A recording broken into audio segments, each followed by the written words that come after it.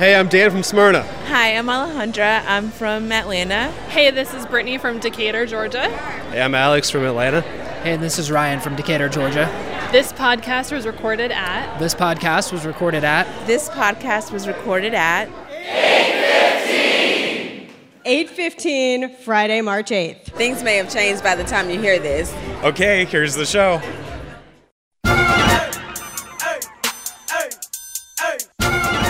Hey there, it's the NPR Politics Podcast, live from Atlanta.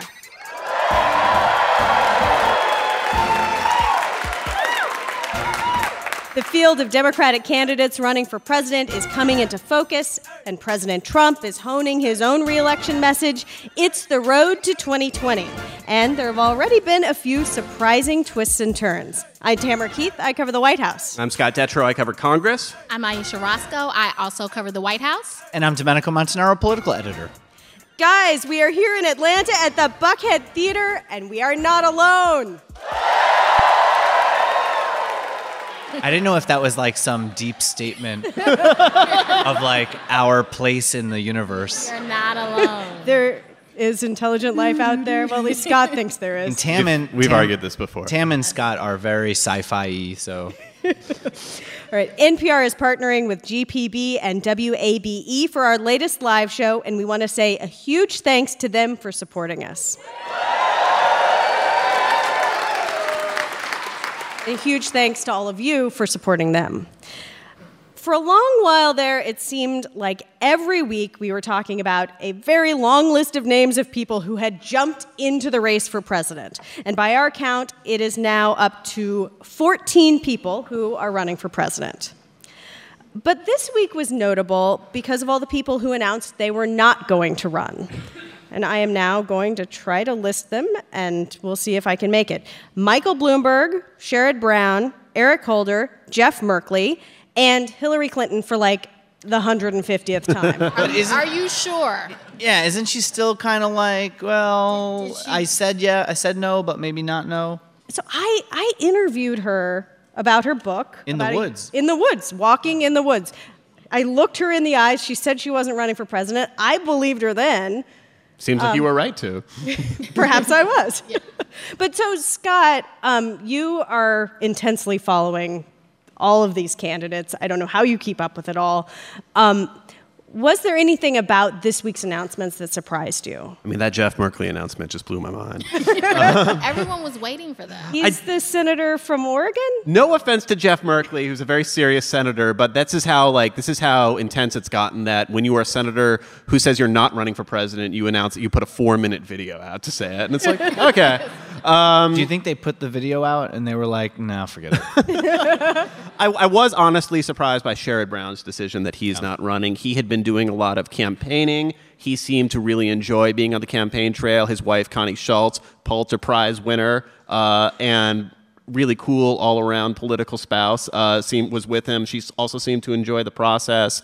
I mean, you either embrace it or shrink from it. And he seemed to embrace campaigning in Iowa and New Hampshire and focusing on this message of the dignity of work. The fact that he's a Democrat who can win statewide in Ohio seemed to give him some appeal. So it was surprising to me that he decided not to run. I do think, however, that Cory Booker said a couple weeks ago that he just thinks going forward, he doesn't ever see a scenario where the Democratic ticket isn't balanced by race and gender. You know, the era of two white dudes on the Democratic side he thinks to be over. And I think that Sherrod Brown, especially if somebody like Kamala Harris was the nominee, I feel like every Democrat you talk to says Sherrod Brown would be the perfect vice presidential pick over and over and over again. So maybe the calculation is, hey, if I'm in the competition already, why campaign and raise money for a year and just live my life for a year and then get back in the picture? I mean, I'm not sure, but it was surprising for me that Brown decided not to do it. And is it a risk, though, with him, like you said, in Ohio, this clear a state that is always fought over? If he did run and didn't end up winning, or if he went as vice president, you might not have a Democrat take that seat. Like, is that a risk to that? I mean, that's part of it. Is it more important for him to be in the Senate? you can you can look at the fact that best case scenario for Democrats, if they run the table in the Senate race, they have a majority of like 1 or 2 seats at most. If he were to leave the Senate in one way or another for a new job, a Republican governor appoints a Republican, and that Democratic majority might be gone. So, well, Scott and I did a story a little while ago, a couple months ago, actually. Feels like 2 years ago, but I think it was 17 actually years ago. It was like in January, right? Yeah. Time. On how running for president is just such a grind, and it is really complicated, and it just takes so much out of you and so much out of your family in particular, and every indiscretion you've ever had, and everyone's got some, would be exposed in a presidential run. And for a lot of people, that's prohibitive. And that's why I actually thought the Brown situation was interesting, because his wife seemed like she was really into the campaign. Yeah.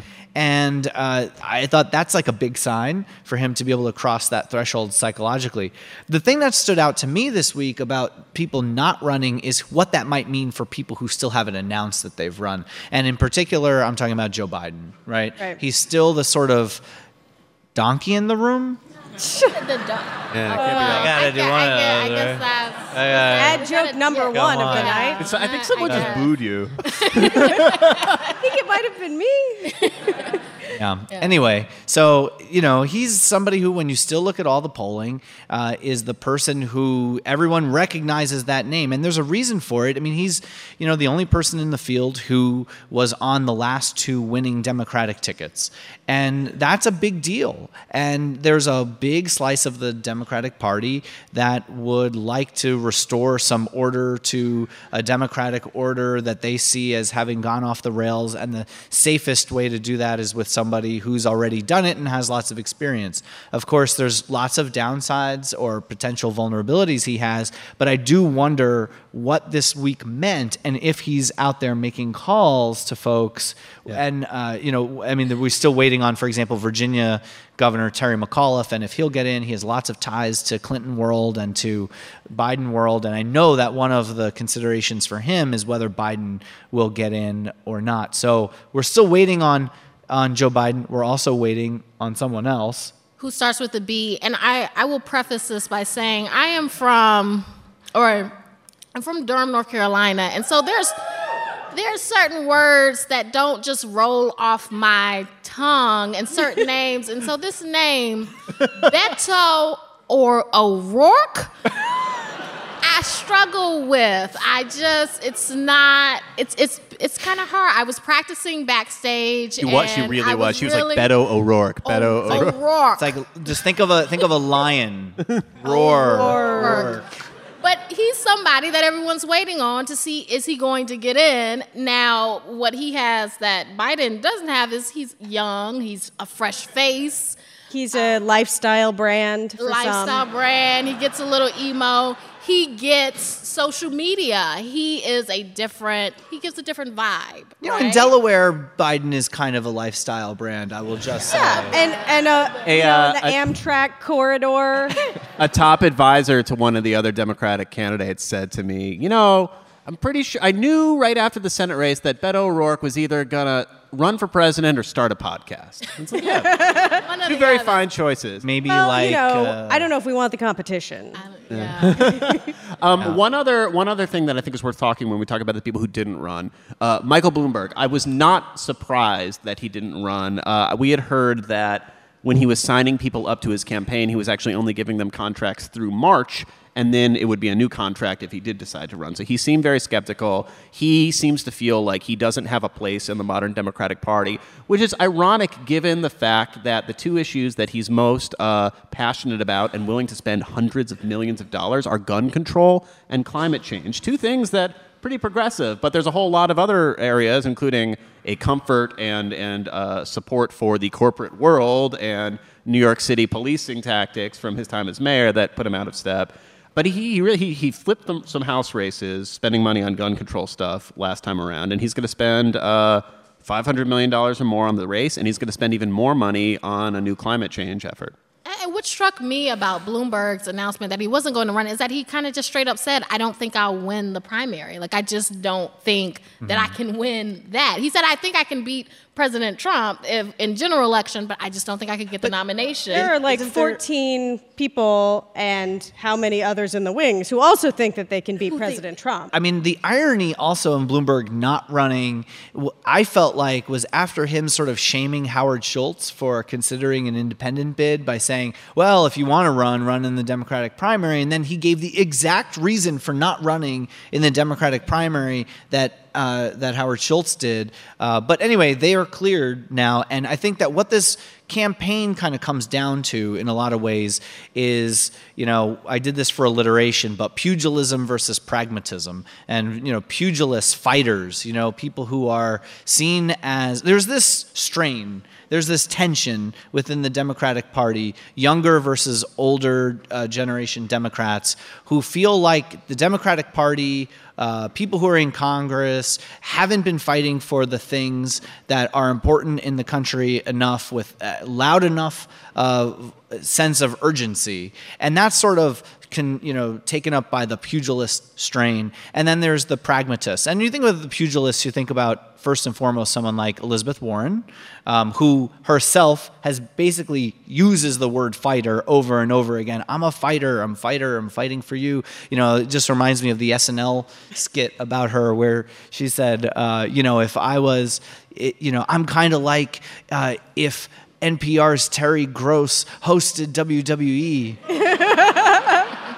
Well, and so other pugilists would be like Bernie Sanders. Yep. Kamala Harris. Yep, I made a list. That's why I have my phone up here. He's just texting. He's bored. Yeah, I'm tweeting right now. Warren, Sanders, Harris, maybe Gillibrand you'd put in that round. And then there's sort of these people who kind of straddle both, right? I mean, with Booker, who's all about, what is his thing? Radical love? He does talk about that. No, I mean... What is it actually called? It's he used a revival of civic grace in this country. He talks about bringing back radical empathy and love. Radical empathy. But I gotta say, it's actually a message that when he's in a small room campaigning, I've seen early state voters really be energized by it. So Scott, you've been out. This is a really large field. You haven't seen every single candidate, but no, I'm missing a few. In terms of the candidates that you've seen out campaigning, like. Who has the big crowds? Who has the energy? Who is having an easy time answering the questions? Who's having a harder time answering the questions? How are things shaking out so far? I will say maybe one clue that Sherrod Brown was having second thoughts was when you're among these 6 declared Senate members running for office, you have to answer any question that comes at you in the hallway in the Senate. And he was bristling, like, why are you asking me that? What do you want? It's like, well, you're running for president. That's why I'm asking you questions.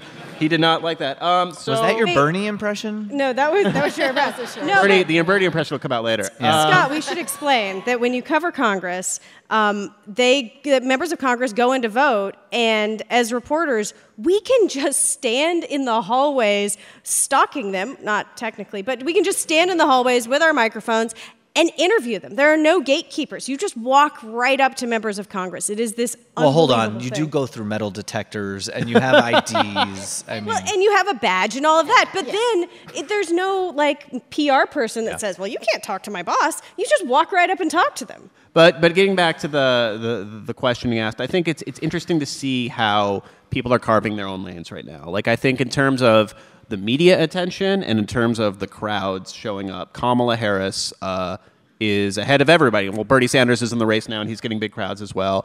But I covered her kickoff rally in Oakland, and 22,000 people showed up. I mean, that was really impressive to see.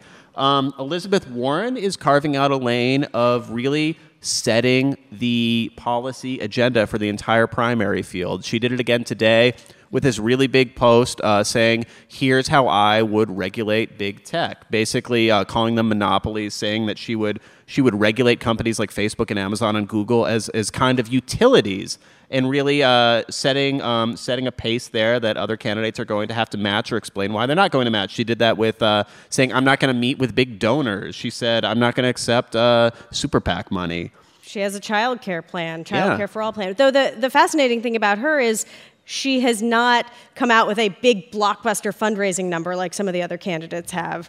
They had a bunch of candidates were like, in 24 hours, I raised $10 million or $10 million in Bernie Sanders. I mean, one of her issues, obviously, is I think that there's some holdover from Hillary Clinton in 2016 in the sense that Hillary Clinton was never able to get beyond the email scandal in a way that dismissed it and moved on. And I think some Democrats are, from what I've been hearing, are a little having some PTSD about Pocahontas and the idea that she can't quite get beyond like her Native American DNA test and all of that. And it continues to be an issue. I mean, I don't know if it's something people talk about on the campaign trail as much, but it's one of the things that, from when I talk to Democrats, they sort of seem like they have some pause because they want a candidate to be able to move on. And Domenico, when you say Pocahontas, you are referring to President Trump's nickname for her. He often says, as I sometimes refer to her, as people sometimes refer to her, as Pocahontas or Focahontas. That was a Trump thing. And even with, so you have Warren has that kind of baggage, but even Kamala Harris has the baggage of when she was a prosecutor. There are a lot of people that have very real concerns about some of the things that she did, and they don't feel like she has a real explanation. She was very aggressive in her drug prosecutions. She went after parents for truancy of like elementary school kids and was kind of against at some points releasing some nonviolent offenders. And so this is a very big deal when it comes to criminal justice reform and how we are going to move forward as a country. And some people feel like Harris just hasn't answered those questions. She's addressed it, but that she hasn't really answered those questions. That is such an interesting shift in Democratic politics as a Absolutely, whole. Because I covered California for a few years. I covered her when she was Attorney General. And the problem she had running for Attorney General when she was San Francisco DA was, are you tough enough on crime? Because you're this outlier of being this progressive prosecutor. How do we know you're taking crime seriously? And so that's the battle she was fighting then. And then like within less than a decade...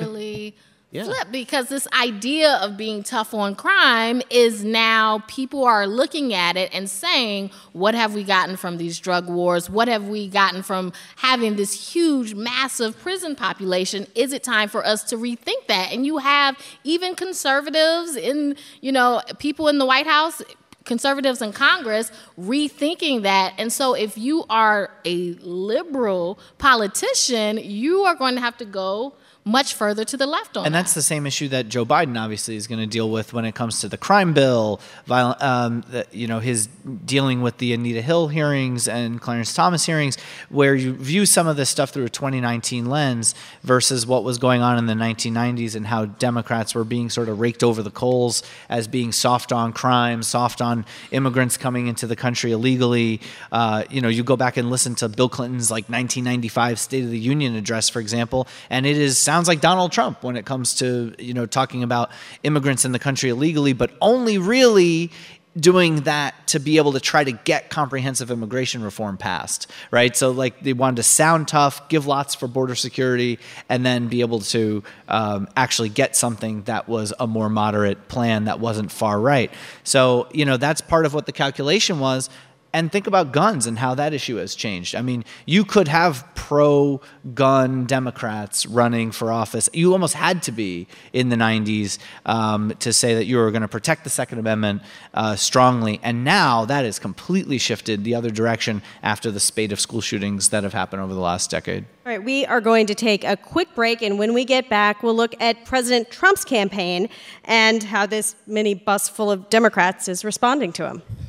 Support for this podcast and the following message come from the Annie E. Casey Foundation, developing solutions to support strong families and communities to help ensure a brighter future for America's children. More information is available at aecf.org. It came out of the blue one night when she was sleeping, a searing pain that jumped from one part of Devon's body to another. Why is this happening? Why is this happening to me? This week on Invisibilia, the surprising story of how pain spread through a culture. Our culture. And we're back. And let's talk about the man all the other candidates are competing to take on, President Trump, who has really been running for re-election almost the entire time he has been in office. Yes. Literally, he filed early on. Yeah, and he loves rallies. So he started even early on, like Loves it was probably like just a rallies. few weeks into his presidency, and it would seem like he was complaining. You would hear talk to staff, and they're like, he really wants to get back on the road, and people like his staff was telling him, just wait a little while, but he just loves rallies. Yeah, you forgot about the transition rallies that preceded the president rallies. Yeah. And there was an event last weekend, the Conservative Political Action Conference. The president, he went to the Conservative Political Action Conference, which is just like red hat country. Well, now. Well, right. I mean, it wasn't always. He didn't even show up in 2016 because CPAC didn't want him there. The conservative movement was not Donald Trump's people, and that was the most remarkable thing for me as someone who's covered like 13 CPACs now. That seeing how it's shifted and changed with the personality of whoever the top Republican is, and now it's completely Donald Trump's. People, party. and it's really fascinating to see how that shift has taken place. So he gave a speech there. And the day before, I was talking to somebody at the White House, and I was like, so what's up with this? What's the timing? Is he going to make any news? And she was like, yeah, it's going to be like half an hour in and out, no news. Are you serious?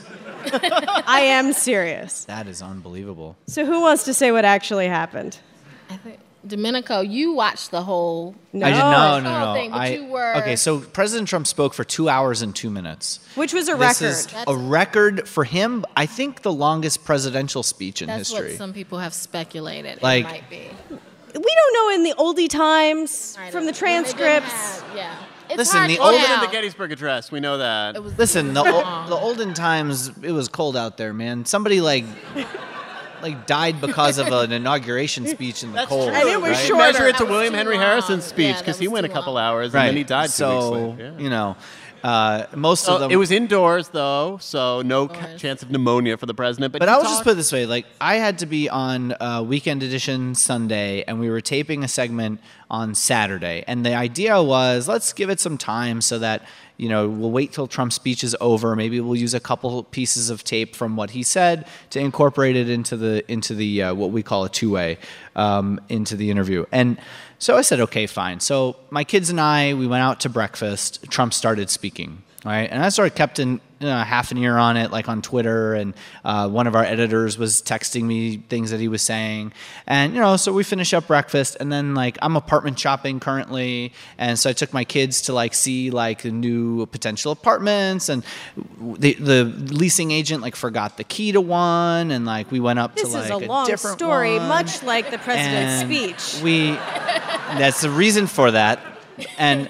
We go and we're like, I'm like, he's still talking. I'm like, really? Did you like the apartment? Okay. The kids love the first apartment. The second one, my 6-year-old vetoed and was like, you can't even tell where the TV's gonna go. Like, no. Feng shui was all So off. she was like, no, we'll take the first one. So, all right. So we're still going. We see the amenities, all this stuff. How's the gym? The gym is great. There's actually Okay.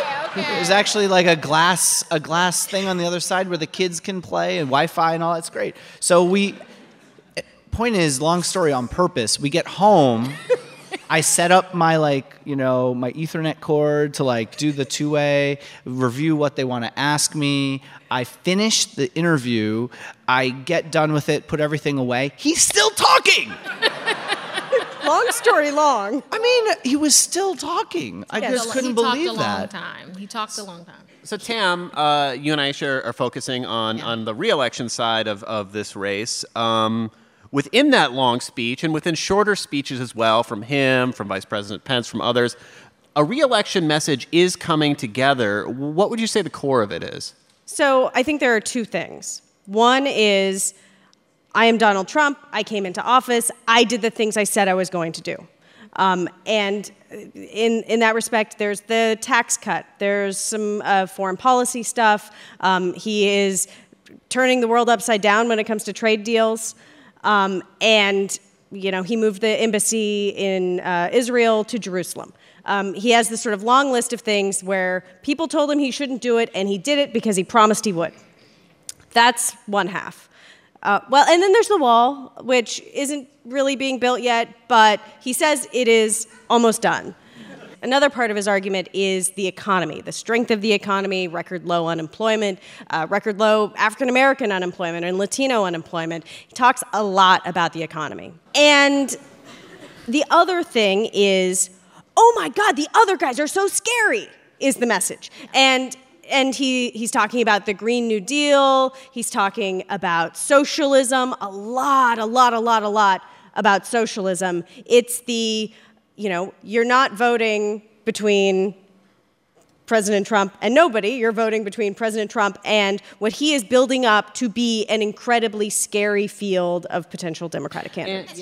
So, Aisha, this like the Democrats are scary socialism message seems specifically tailored for a lot of the congressional districts surrounding where we are right now, where you saw a big defection of Republicans who are still Republican, but they don't like Donald Trump. So it seems to be like, they're worse. I think it's trying to, as always, keep people within the fold, not lose or not have Republicans stay home, or for him, worse, go vote for Democrats because they dislike him so much. So saying, look, these Democrats, they're really radical. They're really out there. What I do wonder is, and what I think is really interesting about this is President Trump, it's not like he was elected on this very moderate message, right? And so he talked about a lot of things when he was running for office, like the wall and all these other things, and Mexico was going to pay for it, and all these things he was going to do the trade deals, and they sounded really kind of outlandish. And people thought, people will never go for that. This is not what people like. But because they were exposed to those ideas over and over again, it turned out there was definitely an audience for that. And so you do wonder if he runs the risk by spotlighting, they want to give everyone health care. They want to pay for everyone's education. There are people out there who may not like socialism, but they may like those policies. That may sound good to them. So you almost wonder, by exposing them in that way, does he kind of run the risk of running up against someone who kind of does what he did and says those things, policies that people may like, that may sound outrageous now, but people may be drawn to it. So I think this gets to the other question that you have. So you have what President Trump is running on. How are Democrats responding to that? How are Democrats, are they able to define themselves, or is he defining them? So a couple things on this, right? When President Trump talks about socialism and talks about the Green New Deal and Medicare for all and those things as being socialist policies, there's a reason he's doing that, and that's because he's a historically unpopular president, and he needs to be able to pull down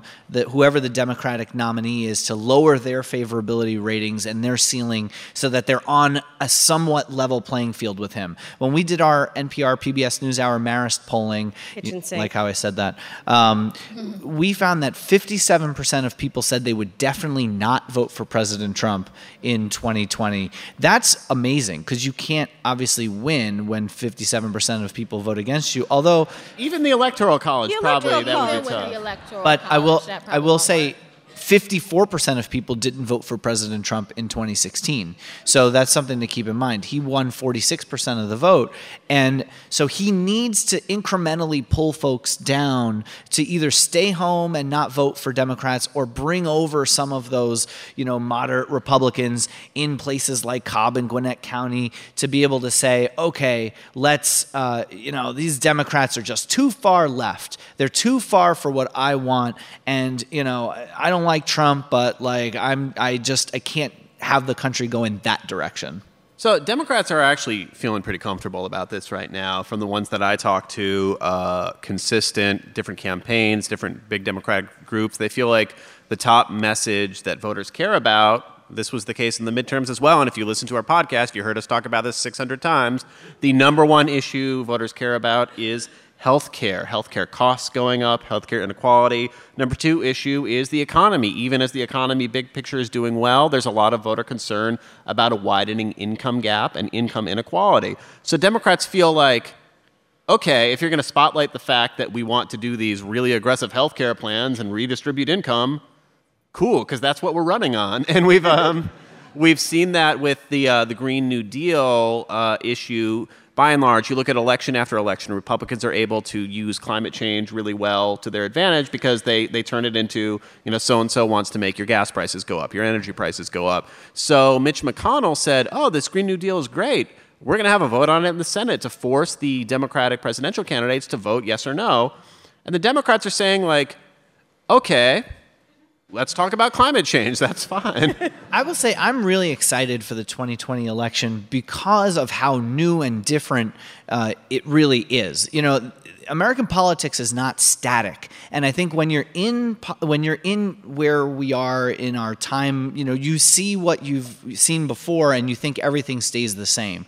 But American history tells us that political parties, alliances, they have changed over time, and whether it was the Federalists to the Whigs to how Democrats in the South changed over to become more Republican based on culture. We are in a fundamental American political crack-up right now and a shift. So to watch what's happening where Democrats are having this reaction to President Trump to say, you need a big, bold vision for what to do with the kind of country you want, they're going to have to make the case for what socialism means, whether it's socialism or an expansion of a social safety net, which is really what they're talking about, and why you see such a difference between how young people view the word socialism versus how you see people over 30 years old. And I'll just make one point about this that I've said before, but if you're 29 years old, which is how old Alexandria Ocasio-Cortez is,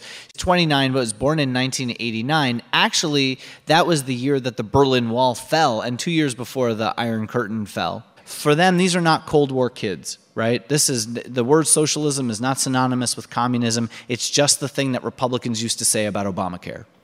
But I wonder, we're talking about President Trump. One thing that he can do is he can kind of suck up all the oxygen out of the room. He can throw all sorts of stuff out there, and there's so many things that he can say. He's throwing out nicknames. He's throwing out this and that. What some people will say is, you talk about the CPAC speech. Is there anyone in the Democratic Party with a big enough personality, with a big enough persona to compete with kind of the juggernaut that is President Trump? I'm talking about as a persona, as someone who just thrives on attention. Like raw dynamism. Yes. Right? Like how do you compete with that? Well, and probably at least a third of the CPAC speech was sort of Trumpian insult comedy. Yeah. He does this variety shows, the Trump variety show. One of his former advisors told me that that's what they thought of his rallies as. Yeah, the Trump variety show. They actually called it that. So, and I guess this is a question for you, Scott, but have the Democrats figured out how they intend to deal with the Trump insult comedy or the nicknames or the... Yeah, mostly ignore it. I think early on you saw this divide of Democrats who talked about Trump and Democrats who didn't. I think that divide has kind of gone away, and a lot of Democrats do acknowledge him. Either, Kamala Harris will often not talk about him by name, like he's like Voldemort or something, but...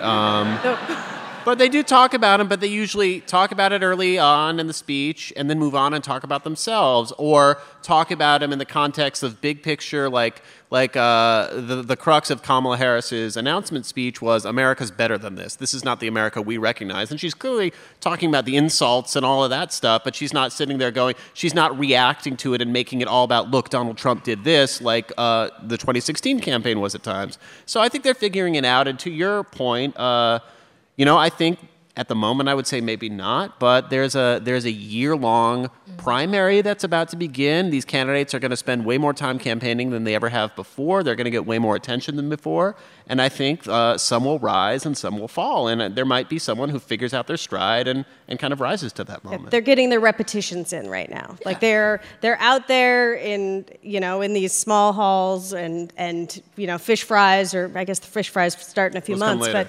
Yeah, those do come later. But they're out there getting their reps in. They're getting their practice. They're figuring out how to talk to voters. They're refining their message, and maybe they're finding their dynamism. Maybe, yeah. All right, it is now time for the most fun part of the show.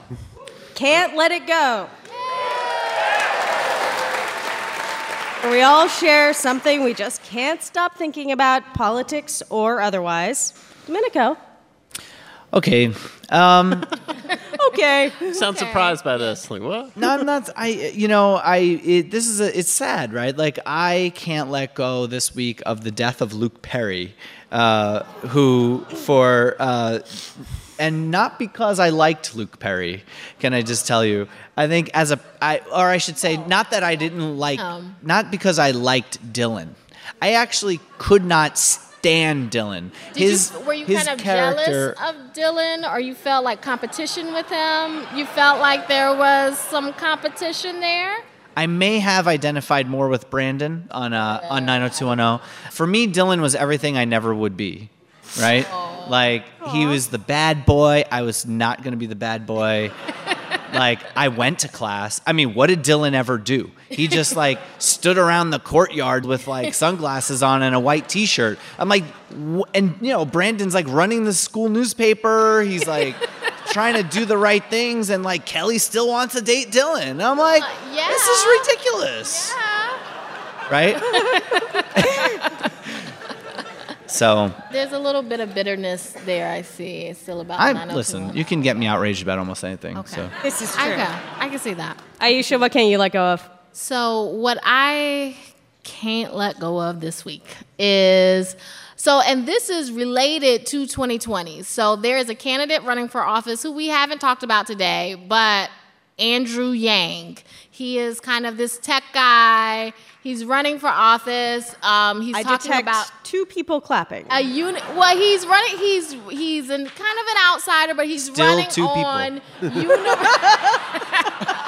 Just louder. He's running on universal basic income. Basically, everyone would get $1,000 a month as a universal basic income. I'm sure he can explain it more. But what I was interested in this week, we should actually. Danielle Kurtzleben has done a really long explainer on the idea of universal income and some sort of guaranteed job, kind of picking up steam partially because of him. But yeah. Yes, and people are into it, and he may end up on the debate stages if he can meet certain criteria, and it looks like he is going to meet some of that. But one thing that he did tweet out this week that I was interested in is that he tweeted out to bring the country together. He would give everyone an HBO Go password so we could all watch Game of Thrones. And I thought,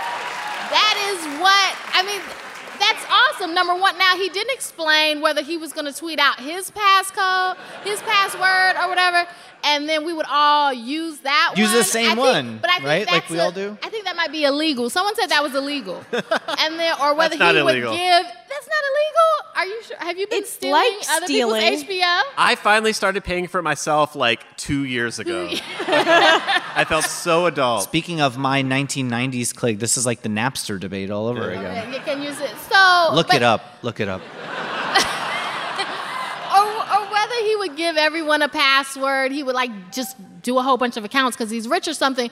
But I love Game of Thrones. I can't wait for this next season. I want to know what's gonna. I'm kind of sad because I don't want it to end. So I'm like, oh, it's gonna be a lot. I'm messed up about it. I'm kind of I have emotions about it. But that's what I cannot let go of this week. I thought it was pretty awesome. I'm still on season 3 of The Wire. Oh, I'll get to Game of Thrones next century. Tam, that was 4 epic HBO shows ago. Come on. We gotta let that go.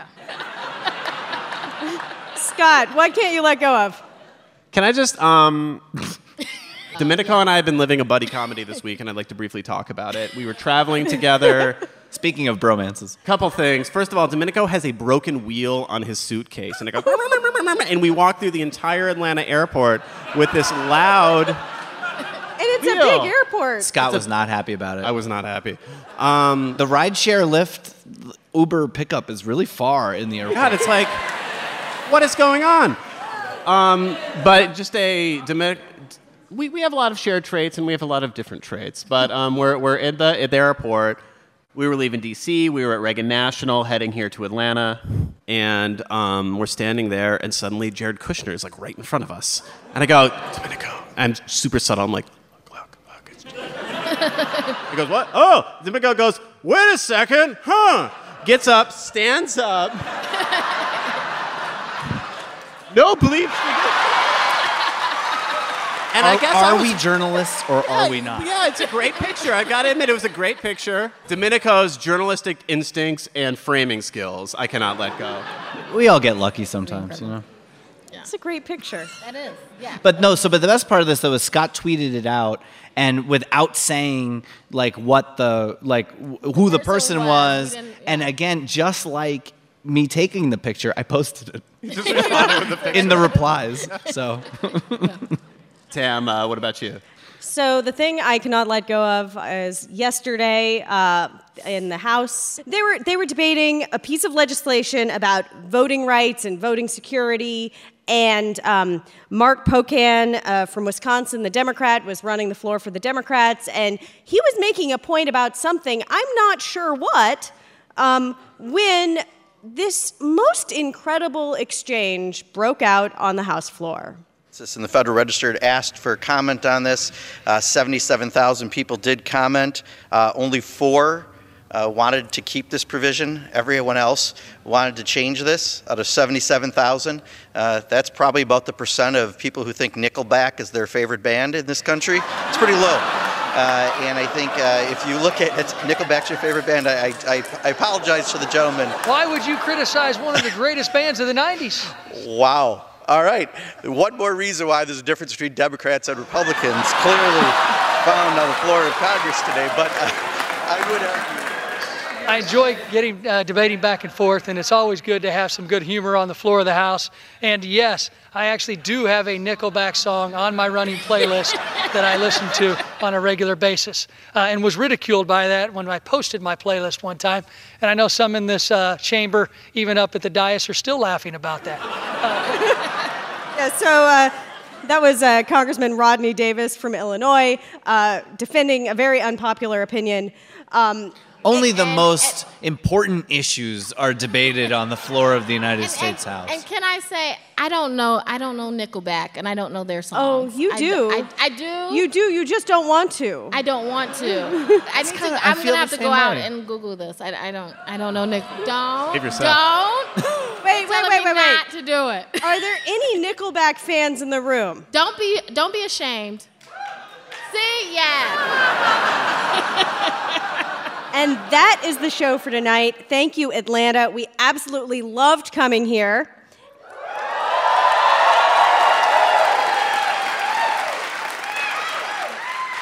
Thank you to our partners, WABE and GPB. You can support this podcast by supporting them, your local public radio station.